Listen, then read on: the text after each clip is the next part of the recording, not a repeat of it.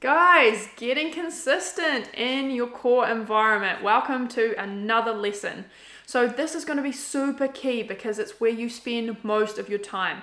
And if you remember, your core environment is where you eat the majority of your meals. So that could be a combination of your home and your workplace. It's anywhere where you should be in some kind of routine, right? Your habits should be established. But guys, it takes time, all right? So don't stress, I'm going to show you how to be more consistent in your core environment. If you remember in another lesson, I talked about how people really want to tweak when they hit a plateau. So you do want to be at least 80% consistent before you start tweaking anything in your diet. So that works out to about 6 days of consistent eating a week, or whatever you work out as the amount of 80% consistent meals over the course of like a week or a couple of weeks.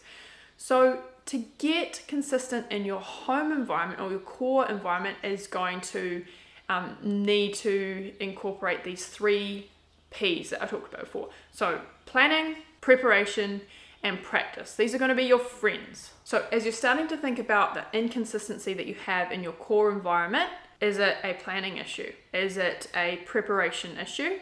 Or is it a practice issue? Have you just not done it enough times yet? You just need to go back and practice it. Guys, if you're really struggling with your core environment, you are going to need to go back to the habits module. And if you've already done like a brief overview and you've created a bit of a meal plan, but you're not sticking to it, go back and do a deep dive into this module. Find out where in the line and the sequence you are missing something that is stopping you, and then change the environment so that you can set yourself up for success in a more effective way. Like if you are finding that you're just not shopping enough, if you just don't have enough vegetables, write that into your shopping list. Set a reminder for yourself. Have someone deliver groceries to you if you can.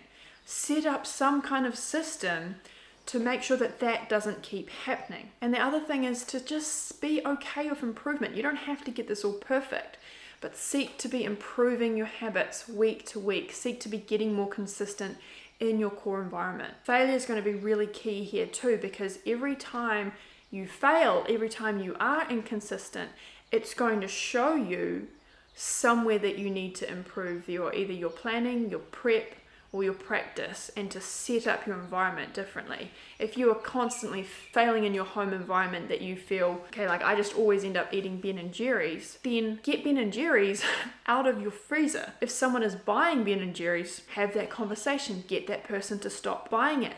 These things are going to teach you the failure or the not sticking on plan is valuable if you use it. Use it to teach you how to create a better system and how to create a better strategy. This is how me or anyone who has been successful has done things. It's being okay with this process and really learning from those events. I just wanted to point out to you guys again what a core environment is not, okay? So a core environment is not where you're being completely thrown off. That's a curveball environment. So a curveball environment could be getting bad news and feeling like just really depressed and really unable to do anything. It could be getting sick and not being able to make meals.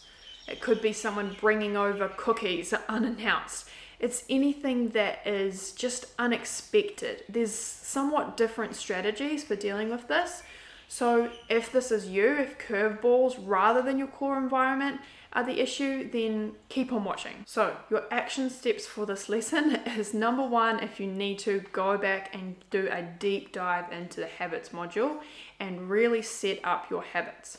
If you want to move forward, then look at the 3 P's. Think about where your most inconsistent issues are in your core environment, and then whether they are a planning issue, whether it is a preparation issue, or whether it is a practice issue, and then create a strategy for those most common inconsistency problems that you're facing.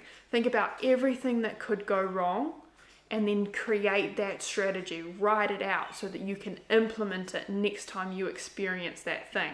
It's very vital to not leave any kind of decision making like that to the last minute. You have to set yourself up before you get there. Alright guys, so do those things and then come and watch the next lesson where I'll be sharing with you how to get consistent in a foreign environment.